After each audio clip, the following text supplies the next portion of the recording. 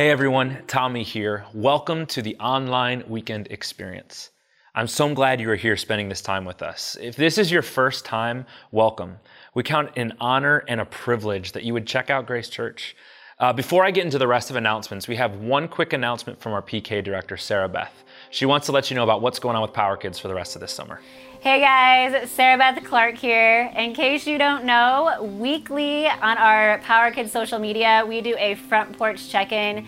You can follow us at MEC Power Kids. But I am back here on my front porch letting you know about something that we have planned this summer that we are calling Focus Summer FX. FX means family experience. So this is an experience for your whole family. And we have 3 things for your family. The first is our Focus Summer Devotional. This is an 8-week devotional where you will know more, understand more, and see more about faith. And we want to get this into your family's hands. And so we want to get a free copy to you. You guys can sign up for that.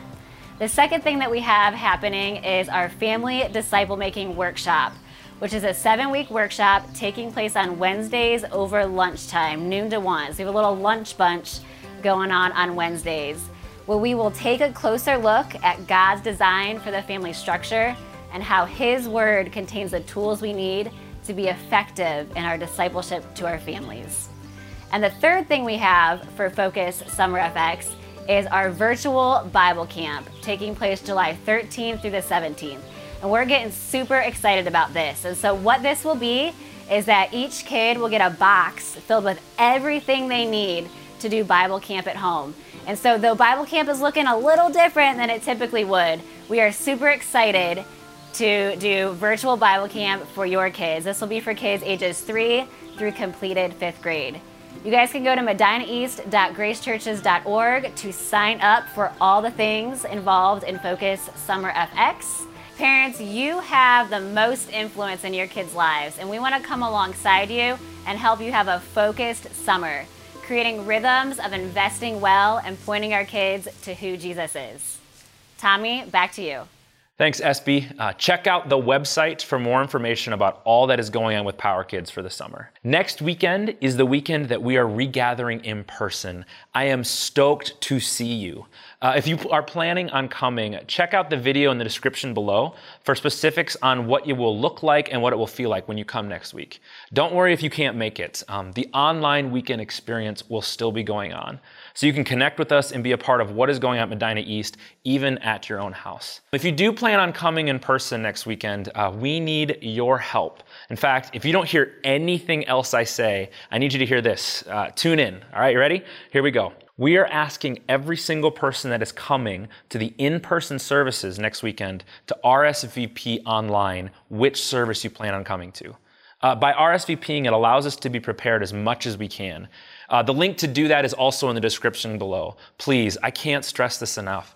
Please fill out an RSVP if you plan on coming. For all other information regarding regathering and the happenings of Grace Church, check out our website, medinaeast.gracechurches.org. Over this past week, there has been a lot going on in our world and community. Today, we're going to be discussing emotions and community.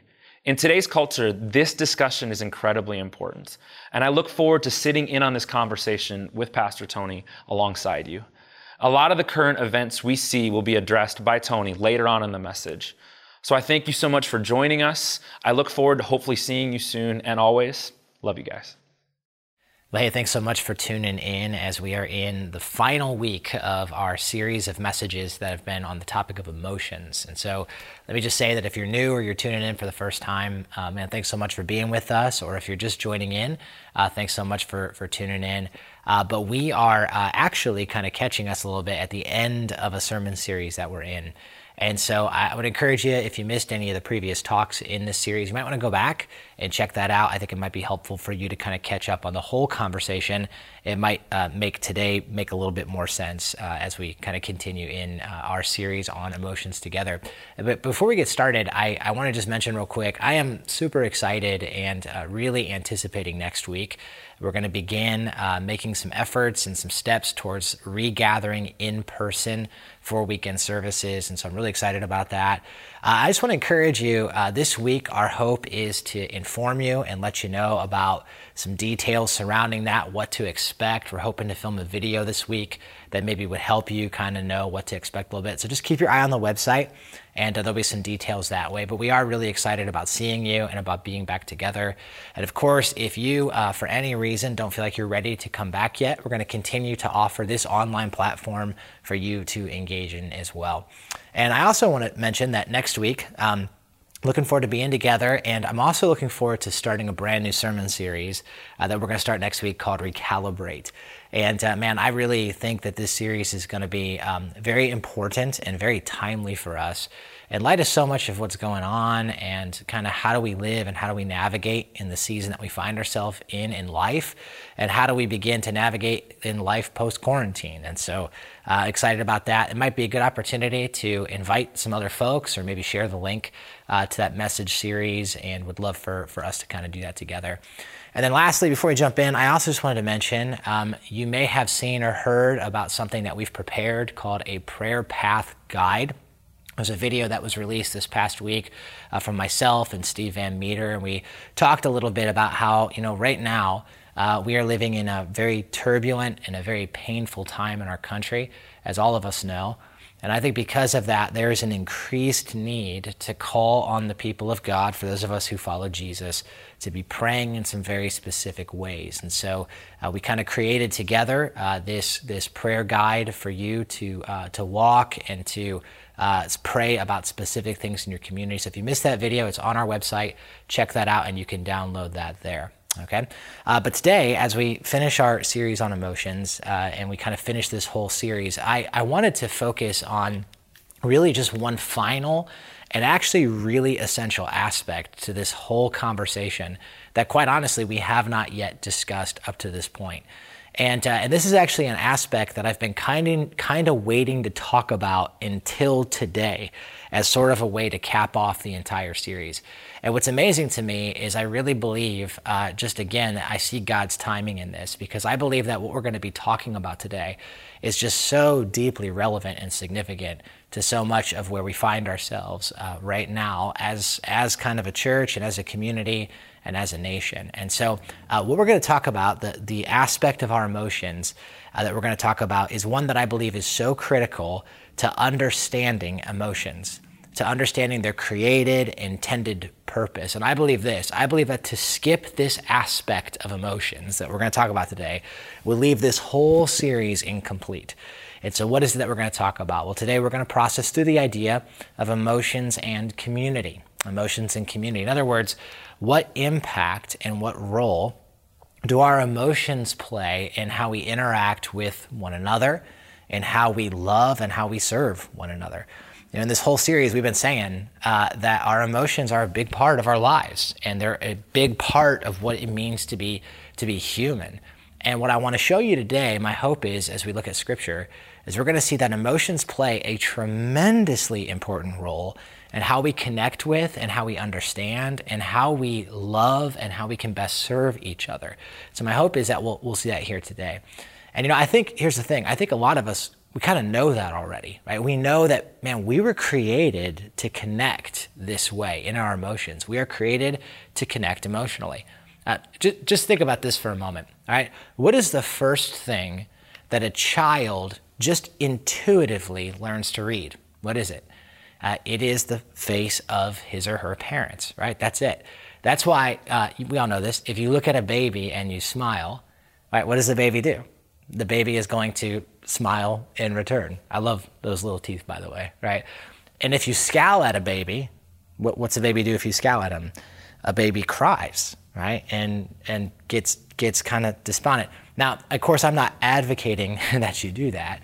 But here's the crazy thing. From the time that we're babies, it's hardwired into us that we are made to connect and to mirror the emotional environment that we oftentimes find ourselves in. There's actually what professionals call attunement.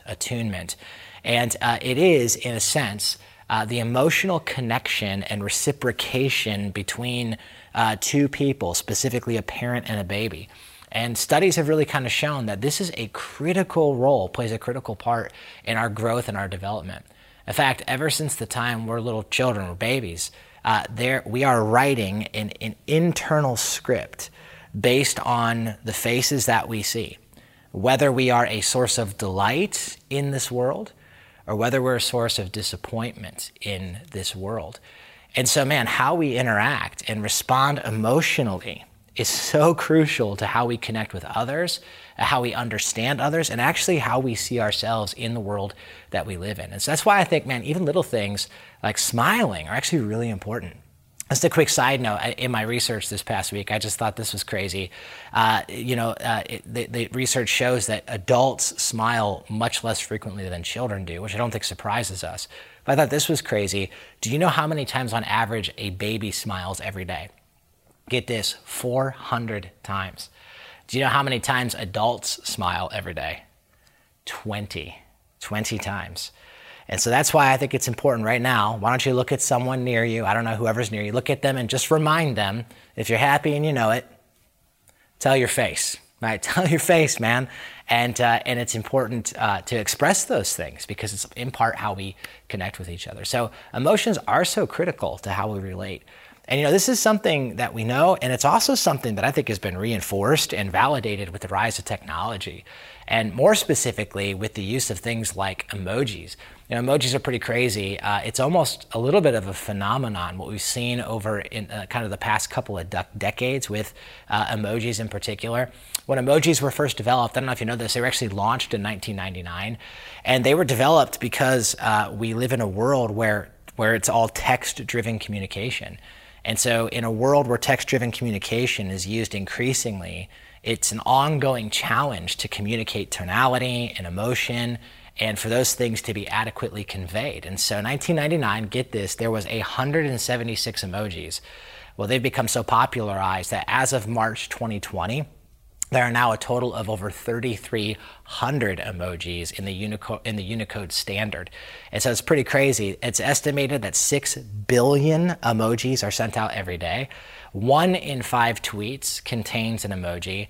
And then studies show that 92% of the world's online population uses emojis. And here's what's even crazier. Researchers have found that when we read text in front of us, that when we read an emoji, when we see an emoji, it actually lights up, the brain lightens up in a different area than when we simply read text.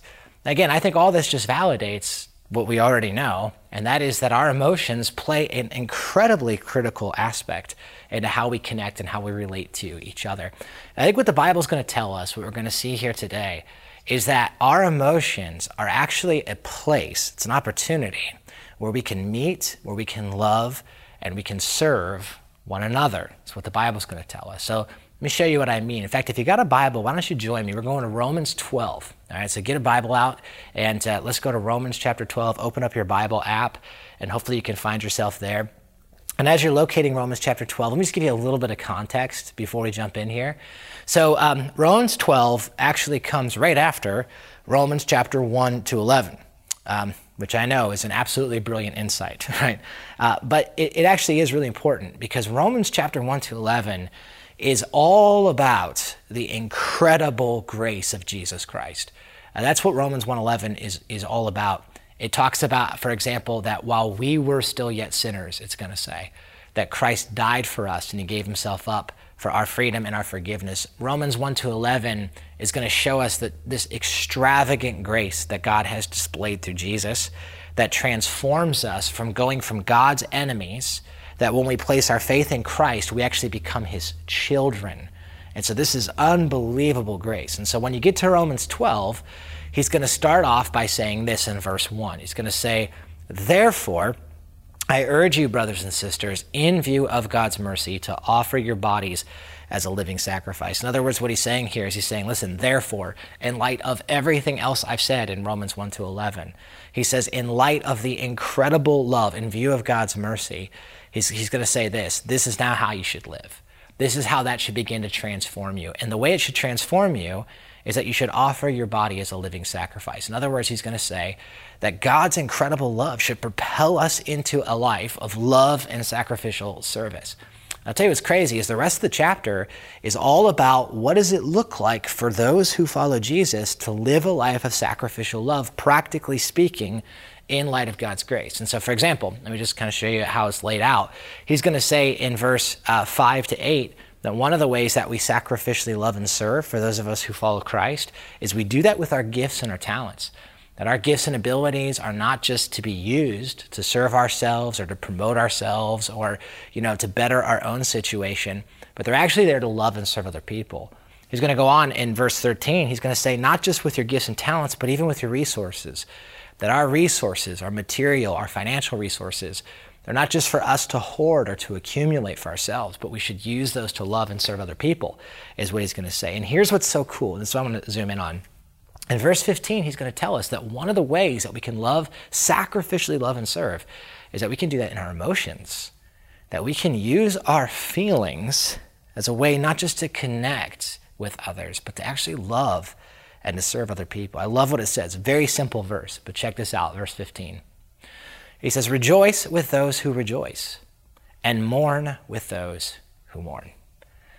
And man, I just think, wow, what an incredible, it's easy to read right past this, but what an incredible verse. Paul is, I think, pointing out here that, man, one of the ways that we love and we serve others is by entering into and to personally engaging with another person's emotional experience in a way that the Bible, I think, is going to tell us is genuine and caring. And again, if you think about it, this is a really simple, but it's a very, very profound command to be considerate of the feelings of others instead of waiting for them to be considerate of your feelings. See, if you're anything like me, I think so often, man, it is our natural impulse to think of our own feelings first and to want others and even expect others to be sympathetic to how we feel. But the command here is interesting. It's one in which the follower of Jesus is to take initiative, right? That those of us who follow Christ are to take the first step into loving and serving another person. And what he's saying is that our emotions are actually an area that we can love and serve someone else, and we can meet them where they are. And how amazing is it that this is a command, that this is an imperative, that God says, this is how I want you to live if you're one of my followers. And notice here that it says that part of what it means to do this, notice is he says that we should rejoice with those who rejoice, and that we should mourn with those who mourn, is what he says. Now I want to just think about that for a minute. I think it is really profound and really important. I have found personally that sometimes when people are in a place of mourning or in a place of sadness or in a place of hurting, sometimes, if I'm just being honest, I can feel like my role is to change or to correct how people feel. That I need to declare truth and I need to chase away any uncomfortable feelings and help that person feel happy again. Sometimes I can approach it that way. But I think what the Bible's telling us is that that's not always the case. That biblically, according to Romans 12, that one of the places we should probably start is first and foremost to enter into the emotions of another person, to empathize with them in those things. What I find interesting, even more interesting, is that the word that's used here, where it says mourn with those who mourn, it's actually a really, really strong word in the Greek language. It literally means this. It means to shed tears and to lament loudly. And so I think maybe even when you hear that, you can see that this is talking about more than just like recognizing and acknowledging sadness in another. This is a different level of sympathy. Right? In other words, I think what he's saying is, listen, if we really love others, that we don't just understand their experience cognitively, but we are personally moved by it, right? I think this is actually saying that there needs to be an involvement and an emotional identification that is so deep that what's happening to them is actually happening in you. It's emotionally impacting and emotionally affecting you. And I think about when I think about this passage, I think about Jesus. Jesus did this, and we've talked in this series about John chapter 11, and it talks about the death of a guy named Lazarus, and Jesus, the Bible says, he meets with the family and friends, and they're mourning the loss of their family member and their friend, And in that passage, you have one of the most famous verses where the Bible tells us that Jesus wept. I just think that's amazing, that Jesus, who knew the hope of the resurrection, he knew Lazarus was going to be healed. The Bible tells us that still he entered into the emotions of those who were experiencing grief. He mourned with those who mourned. I think what the Apostle Paul is saying here, which, by the way, the Apostle Paul is the guy who would have written the book of Romans. I think what he's saying here is actually pretty similar to something he says in another place, 1 Corinthians chapter 12. I just want to show you this. I think it's so similar. Look what he says. He says, God has put the body together. So he's talking about Christians, and he uses this imagery of a body.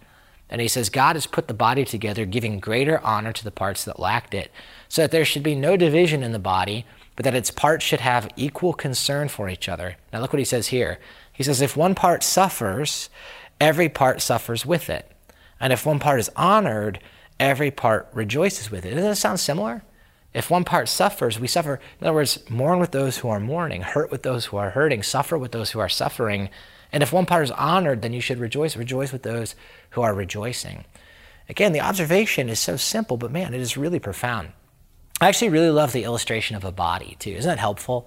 Man, I just think about that. You know, like let's just say, for example, that I was swinging a hammer and I smashed my thumb. You know, you ever do that before? It really hurts. Let's say I smashed my thumb, right? Now, what do I do when I smash my thumb with a hammer? I don't look down at my thumb curiously, you know, and I'm not like, that's really odd.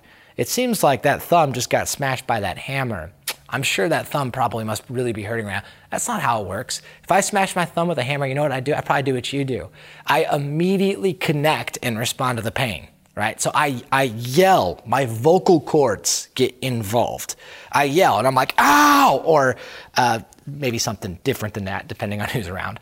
And I yell, and then I will pull my hand away. I'll hold my thumb tightly. I'll employ my hand, my other hand. I'll jump up and down. Sometimes I'll kick something, depending on what's going on or whatever. I'm just saying my whole body's involved, right? So what's going on here? Well, I think you see this, right? It's one body. And because of that, my thumb, this one thumb, even though it might seem small compared to the rest of the body, given its size, when it's in trouble, the entire body focuses on that thing. And you mobilize the entire body around its protection and around its care. And so here's what I'm saying. Christians are called to this same kind of love. And especially with those who follow Jesus, Christians should be especially considerate to others who follow Christ, other members of one another. But by the way, this love should be extended not just to other Christians, but to our entire community and to our world as well. Now, I know as I'm saying this, I'm sure it's probably very clear that there is a whole lot of relevancy to this truth in the midst of the time that we find ourselves in right now. My guess is you're probably already starting to do that math. You know, man, our nation and our world is in a really hurting place. You know, not just with everything that's happening with COVID, but now the hurt of the injustice that our country has witnessed over the past couple of weeks. Man, that's deep and it's real. And I think we feel that. And, you know, there was the video that was released, the death of George Floyd, it's disgusting. And it's unjust and it's despicable. And I'll be honest, I think it's straight up evil. And I really believe that as the people of God, we need to recognize and we need to feel the pain of such injustice. And specifically, I believe the pain in our Black community during a time like this. Mourn with those who mourn. And we need to hurt with those who hurt, suffer with those who suffer. And especially with those who are fellow followers of Jesus Christ. You know, over the past few weeks, I actually had a friend and a fellow pastor here in Medina reach out. And, the pastors in Medina will oftentimes communicate and talk with each other. It's actually a pretty amazing and beautiful thing. And this one particular pastor, as a Black pastor, he actually reached out to all of us. And he explained to myself and to others just his experience. He just reached out to help us understand. And I just tell you, man, he was so gracious enough to expose and to let us in on his fears, on his frustrations, on his hurt, on his pain. He was very vulnerable with his emotions. And I'll tell you this much, he did it all with love for the love of Christ and the love of us, and he did it all with the humility of Jesus Christ. But I just tell you this, as I listen to him, man, I don't know what he's experiencing. I don't fully understand that, but I was so thankful that he was willing to invite me in on what he was going through. And I tell you, myself and some of the other pastors in Medina here, as we've had several conversations over these past weeks, we need to hear him, and we need to mourn with him. We need to be empathetic to his pain and the pain of others, and we need to pray with him, and we need to have him pray for us so that we can understand as well. Listen, here's all I'm saying is we're called to mourn with those who mourn, and to empathize and to feel. So how easy, right, is it to just so quickly make something political, or to formulate an opinion, or to hypothesize and to become analytical from afar? God forgive us for that, right? How easy is it for us to look at something from the outside without empathizing? It can be tempting so many times to just remain detached from things. It can be easy when others are hurting, quite honestly, to just be happy that you're not going through what they're going through. And yet here, I think what we see is that one of the key ways that we love and serve each other is that we attach ourselves emotionally. Here's the thing. When the Bible says that we should mourn with those who are mourn, right now we're in a time where there's a lot of people who are mourning right now. There just are. Such complexity. There's those who are mourning and who are going through a difficult time because of a loss of job. Maybe you can think of someone like that in your life group, in your community, in your family, someone around you. There's people who are hurting. There's people who are mourning. There's those in our life group, in our church community, who are suffering from isolation, right? Struggling with the mental and emotional toll that all this is taking. There's those who are scared with coronavirus and the rioting that we're seeing around our country right now. There's those who are facing severe injustice, and they're mourning and they're hurting and they're angry in light of that. And there's others who are trying to serve our community in a time like this. I was just thinking, I have a dear friend of mine who's actually a law enforcement officer in Akron. And he loves Jesus and he loves people, and I know that about him. And I try to imagine what must it be like for him right now, for his family, for his wife and kids when he goes off to work, for him to get lumped in with other corrupt cops who are truly corrupt. And I'm just saying, man, we are called to mourn with those who mourn, to love and serve each other in that way. And so the Bible's going to say that. It's going to say this is one of the ways that we can serve and love each other and meet each other. But notice this, though, not just mourn with each other in our mourning. He also says we can rejoice with those who rejoice. Now, I actually purposely wanted to talk about this one next because I think there's some significance behind this. Some commentators point out that there's actually a reason that the Apostle Paul puts it in this order: rejoice with those who rejoice, and then weep or mourn with those who mourn. And the reason that some commentators would say is that because to rejoice with those who rejoice in many cases can actually be quite a bit more difficult and can be a little bit harder. I thought that was interesting. I'm not sure if I agree with that or not, but I thought it was interesting. But if you think about it, yeah, I do see how rejoicing with someone who's rejoicing requires, in a lot of ways, a deeper sense of connectedness, doesn't it? It requires a deeper knowledge, and you have to know someone a little more. Like, a lot of times it's easy to know when someone is going through a hard time, and it can be a little bit less difficult to see when there's something to rejoice. I think there's also, for us to do this, it requires a deeper commitment to the good of another person. And quite honestly, it requires a greater humility, doesn't it? To rejoice with people who rejoice. Think about it. To rejoice when others rejoice, to enter into their joy and to celebrate the accomplishments and successes of another really requires the absence of jealousy.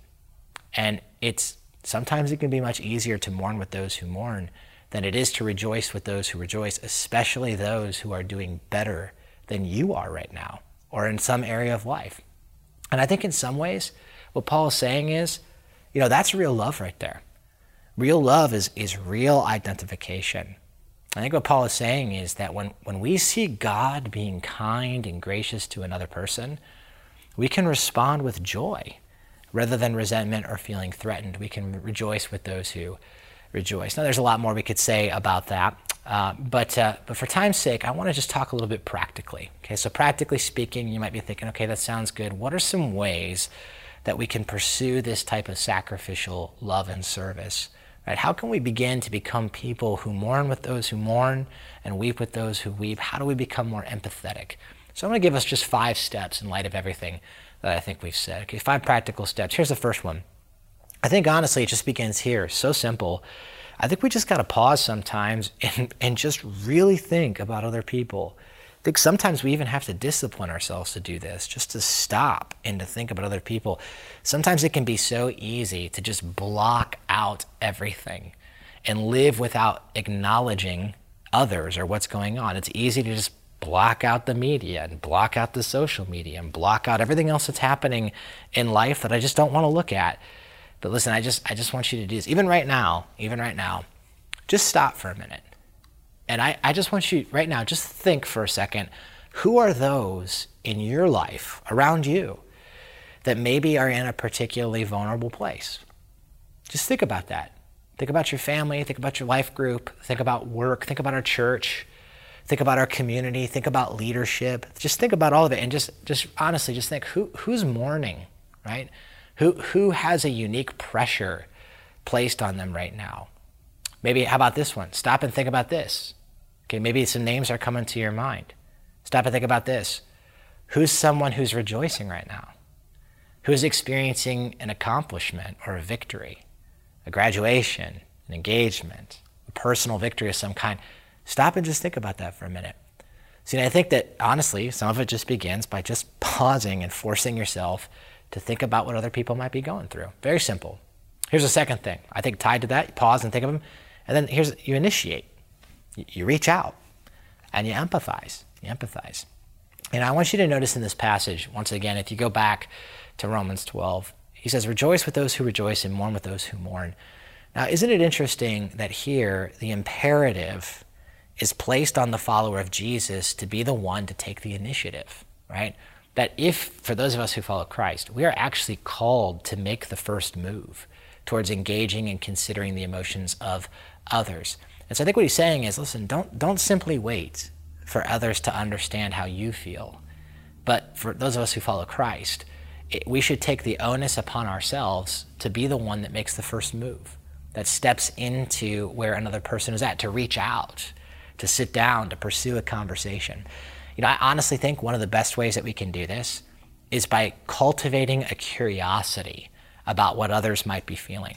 I love what the book of James says. It says it so well. It says that followers of Jesus should be quick to listen and slow to speak. I just think that's so good. That's something I need to hear as well. You know, I think sometimes it can be really easy to be so consumed with making my point or defending my own feelings that my ears get shut off to truly listening to another person. Isn't it easy to be quick to go to social media and make my point or make a statement? Much easier than sometimes sitting down with another person and actually seeking to empathize and seeking to understand. And I think what he's saying here is, man, we need to initiate, we need to empathize, ask questions. And then afterwards, ask follow-up questions. Don't simply wait for your turn to talk, but seek to understand and seek to empathize. So I think that that's a big thing that we kind of see in this passage. I think one of the biggest obstacles to the command to rejoice with those who rejoice and mourn with those who mourn, quite honestly, is our own self-absorption. Just be honest, I know that's true for me. Sometimes I don't think about others or seek to understand others because I'm not even paying attention or willing to initiate. And that's why I think this third thing is so crucial. Here's what I would say. The third thing is this: humble yourself. You know, in order to do these first two things, I think it requires humility. And I also don't think that it's by any accident that verse 15, the verse we just read, is right next door and is followed up to verse 16. And what's verse 16 all about? Well, I want you to notice it's all about pride and humility. He says, live in harmony with one another and do not be proud, but be willing to associate with people of low position. Don't be conceited. You know, one of the main things that keeps us from serving and loving people with our emotions, I think, is a pride in our hearts. Sometimes pride shows up in such a way that we are just simply self-absorbed, like we talked about a minute ago. Sometimes pride shows up in arrogance, where we actually think that we're more important than other people. I think that's part of what he's getting at in this passage. Notice he says, be willing to associate with people of lower position. Don't be conceited. In other words, I think what he's saying here is don't condescend. Don't think that you're better than others, or, but be willing to humble yourself, just like Jesus did. And, I think this leads us right into our fourth thing. It's connected. Here's the fourth thing.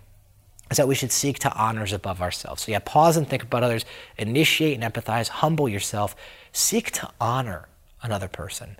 You know, this idea actually is directly tied to what something Paul says in verse 10. Look what he says in verse 10. He says, be devoted to one another in love. Some of your translations say brotherly love. And I love that because he's saying, love each other like a family, especially for those who follow Jesus.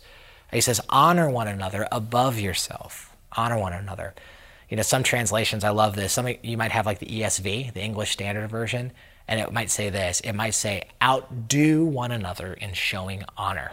Isn't that great? Outdo one another in showing honor. Wow, that's a great commandment right there. You know, I think honor is such a powerful word, and we don't really use it all that often, but let me just give you a definition of honor. Honor is recognizing the value, the contribution, and the importance of others. That's what it is. It's saying, I recognize that you have value. I recognize that you're important. I recognize that God loves you and cares that you have dignity, is what it is. Do you know what the opposite of honor is? The opposite of honor is contempt. And what is contempt? That's evaluating something or someone else as below oneself or without worth. It's basically saying you're worthless or you're below me or I'm better than you. And you know, contempt is honestly born from a place within us that says, you're without worth and I'm superior to you are. And here's the truth. I think, man, we live in a culture that more and more is defined by contempt and is less and less defined by honor, by honoring each other. And I think, honestly, that this is a problem that doesn't just exist in our culture. It doesn't just exist in our political system. It doesn't just exist in all these things outside of us. I think it's a problem that lives right here. It's right inside of every single human heart. So just think about that for a minute, okay? Let me just prove it to you. Let me just ask you right now, what do you think of the people who vote differently than you? And just ask you that. What do you think about them? You think, yeah, you know, they're smart, witty, reasonable, well-intentioned people. Is that what you think? Or do you think, no, they're an idiot. I don't know why they think what they think, and clearly I have a superior opinion to them. Or is that what you think? Or how about this? Just think about those who post things on social media that are the opposite of your opinion. What do you think about them? What's your first thought? Does it tend to think, yeah, you know, they're valuable and they're important? Or is it to think, yeah, they're less than, and maybe their opinion is worthless, or they're worthless, or whatever that might look like? How do you respond to them? That probably demonstrates quite a bit of what's going on in our heart. All I'm saying is that this is something that lives within us as well. I heard it once said this way, that one of the reasons why we may not rejoice with those who rejoice or mourn with those who mourn, maybe is because we're glad that they're weeping, or we're mad that they're rejoicing. Proverbs 17 actually says something similar. Proverbs 17 says that the ungodly are kind of like those who are glad at the calamity of other people. I'm just saying that's not the way that God's children are supposed to be. Much of that is born out of a place of contempt, not out of brotherly love, and certainly not out of a pursuit of honoring each other. And so I think when Paul says this, that we should outdo each other in showing honor, I think in essence what he's saying is kind of this. He's saying, look, don't simply express love and sacrificial service to a select certain kind of people group, not just to your family or to those who look like you or those who think like you or those who vote like you or those who act like you. I think what he's saying is, listen, be willing to associate and to love and serve and empathize with those who are different from you. Politically different, economically different, socially different, racially different. Why? And here's why. Because they're made in the image of God. And they're dearly loved by him, and they have value. Every person on planet Earth, the Bible says, has value in the eyes of God. I mean, think about it for a minute. Wasn't that Jesus' attitude? Jesus even said that in Matthew 5, didn't he? Jesus said this. He said, listen, he said, if you only love those who are like you. He's like, how does that make you any different than anybody else? But it's when you love those who are different than you, even your enemies, even those who are opposed to you. He's like, that's actually the true sign that you have the love of God within you. And the last thing is this. I just think here it is, man. How do we empathize and connect with people emotionally? I think we pray with them and we pray for them in their pain and in their joy. You know, if we are to enter into the emotions of others, I believe that one of the greatest ways we can do that, by the way, is to just pray for them. Pray with them and pray for them. I believe that God will transform our hearts in that process as well, as we cry out to God for them and with them in their joy and in their pain. And so there's a lot more we could say on here, but maybe I'll just end with this, all right? So you're probably looking at this list and you're thinking, yeah, that sounds great, man. Yeah, it'd be awesome if everybody did that. But let's be realistic.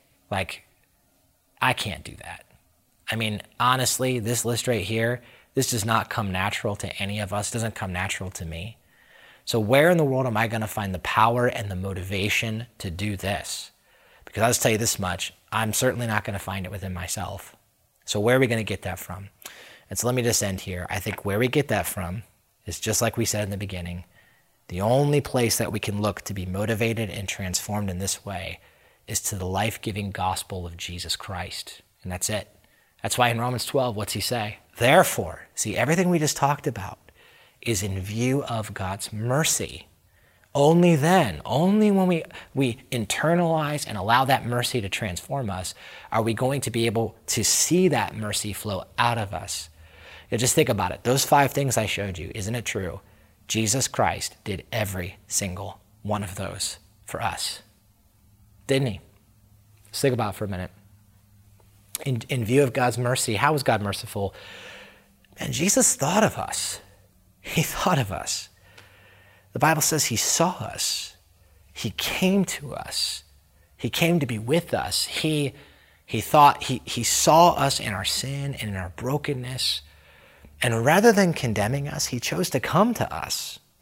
Not only that, Jesus initiated and he empathized with us. Jesus initiated. The Bible says that he made the first move. He didn't wait for us to come to him because he knew we couldn't. So he was the one who descended from heaven to come and be with us. He was the one who initiated, and he empathized with us. He empathized. The Bible tells us that Jesus did not come to condemn the world, but to save it in John chapter 3, verse 17. So he initiated, he empathized. Jesus humbled himself. Just like I said, he left the luxuries and privileges of heaven.